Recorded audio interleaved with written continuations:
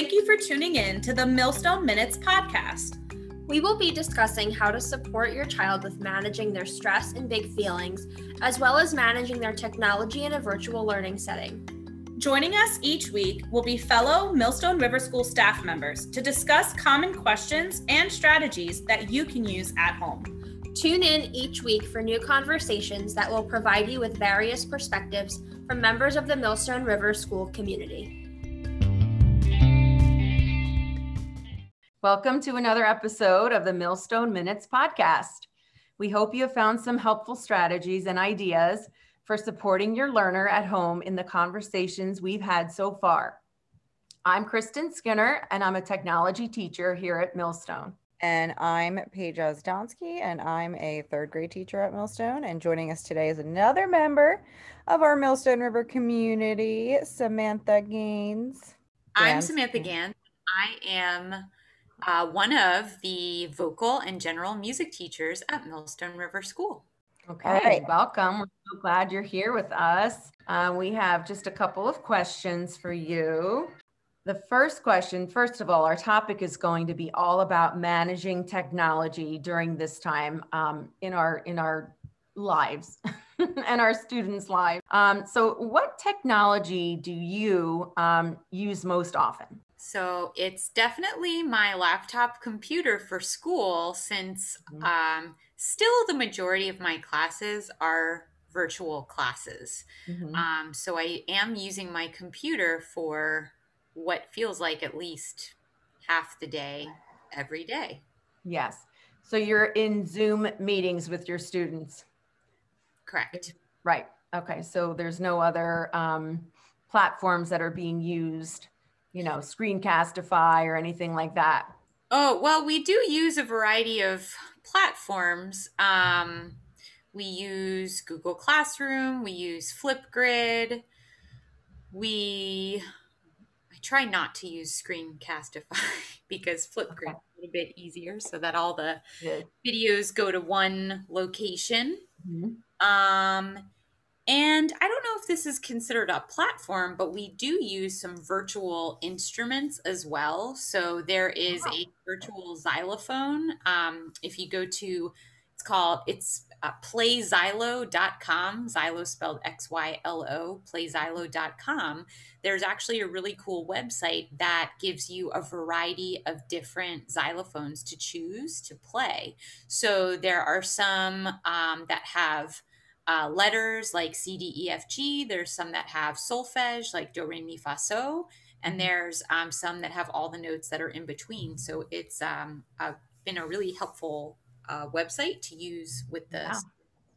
That sounds fantastic. And I wrote that down. So it's playxylo, which is XYLO.com. Correct. Okay. And I have to think it probably being in any kind of music and doing it virtually has to have its challenges. So it's really cool that you're able to use those platforms and still do what you need to do mostly. What are some other things that that you can do for fun that are non-screen related? Many things. So yeah, I think that goes into the most important question really is how do you decompress from that technology? Yeah. What do you do? So since the pandemic started, I usually go on a walk every single day. I have a really nice walking path close to where I live that goes by a stream. And we see animals, we see ducks and deer, and we saw a fox, we saw a skunk. Wow. There's like a heron that hangs out in this stream. So it's actually... where are you? I want to go on that walk. It's just in East Windsor. There's Bearbrook Path. And it's just a cute path that's about, it's like kind of, I don't know, maybe a mile and a half long. And then that's a nice walk though. Loop, it's like, a little under 3 miles. And it goes to the library and back. So we've tried to get a walk in, even if it's raining or dark, or we just try to go because we have to get away from the screen. We have to get outside, smell fresh air. So definitely walking. And, I'm also a music teacher. I play my own music at home. So I've actually had a lot of opportunities to sing and play. I play ukulele and I sing. I also play piano, and I've learned a lot of new pieces since the pandemic has started because I have a lot of uninterrupted practice time. Right. That seems like even better than usual because it's not at my computer and I don't need a computer or a phone to do it. So Right. that's another way. That's wonderful. Yeah, I hope our students are going home and doing similar things, away from any screen, including television. I know my students are always pumped when I say it's music time. So especially my in-person kids, they are ready to go because I personally myself love to just sit and listen to music. That's always been something that's been really near and dear to me. So I can see why those kids, they just like to do it because it's off of the computer. And even in the ones on the screen, they go off of the screen and want to do more. So I feel like it's really good to see that. It's nice to see that. Yeah. It's been so nice to have your four students in the class. You can tell they really enjoy it, even though the rest of their class is on the screen.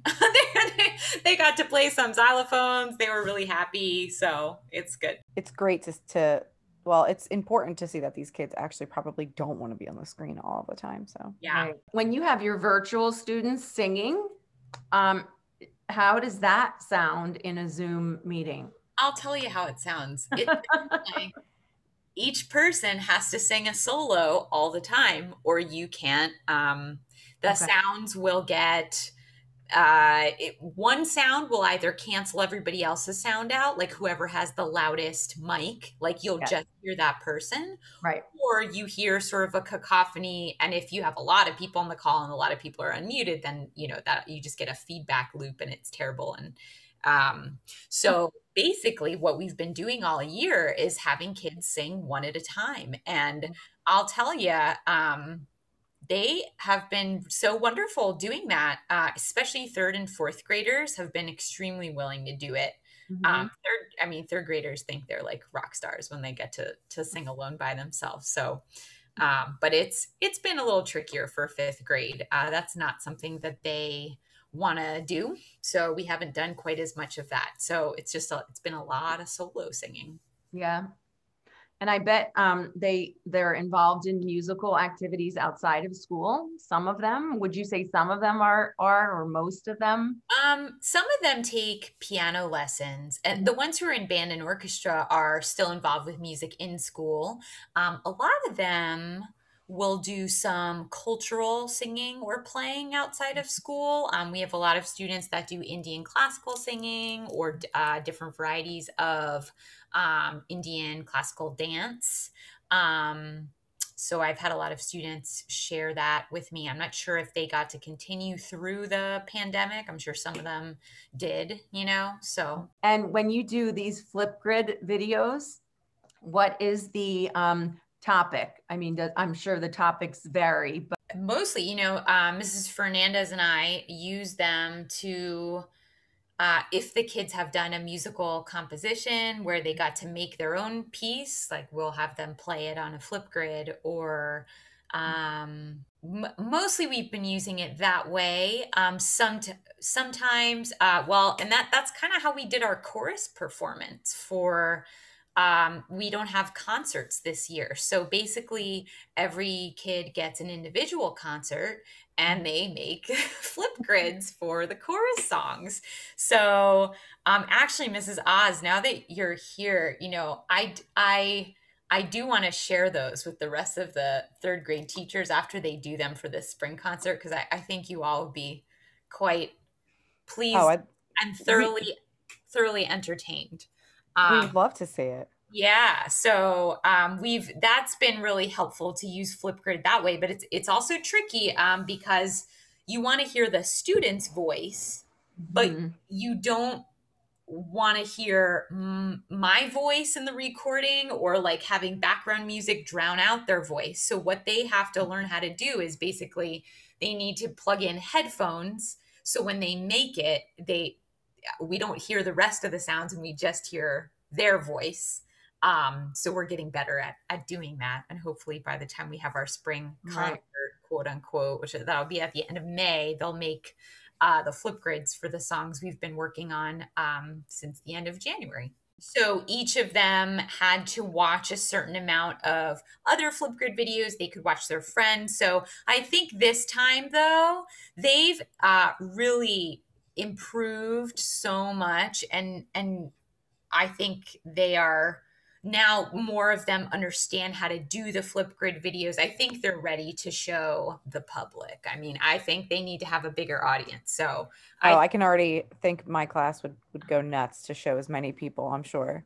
Yeah. So I will be thinking differently about that for this time so that they can show some more people, I think. Right.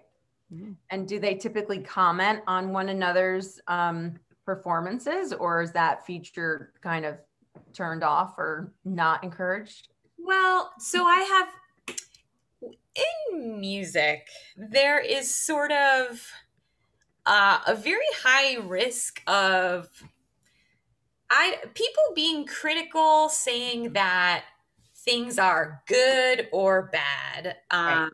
And so I really don't want my students to comment on those sort of things. A lot of times they also don't realize, even if somebody's performance is not perfect, which, I mean, nobody's performance is going to be perfect, but they will immediately fixate on the thing that was messed up. Right. And not necessarily realize, like, oh, wow, this person has really improved their pitch since the beginning of the year, which is what I'm noticing. So no, I have not let them comment on each other's performances. I think commenting on compositions, like something they created, and giving them guidance on how to do that, I think that's very appropriate. Right. But a performance of a song that they've all learned, I don't know that I'm ready to have them make comments about other people's performances. Right. I think that's fair. And I mean, I was in chorus in high school. Okay. And anytime anyone like mentioned something, I was like, I'm done. I quit. Like, it's hard to be critiqued on it is something that you really like to do. And everyone's just trying their best, and everybody's voice is different. Everybody has different problems. And honestly, you know, people who are not trained in vocal, abilities they're not really equipped to comment on. So I think that it's just, that will be a teacher feature only for now, but there are other times that students are allowed to comment, just not on that particular thing. Okay. All right. Thank you so much for spending time with us and talking music with us. I learned a lot. Same. Great. So, all right. Well, but yeah, thanks for joining us. Okay. Well, thanks for having me. It's been wonderful talking to you as well.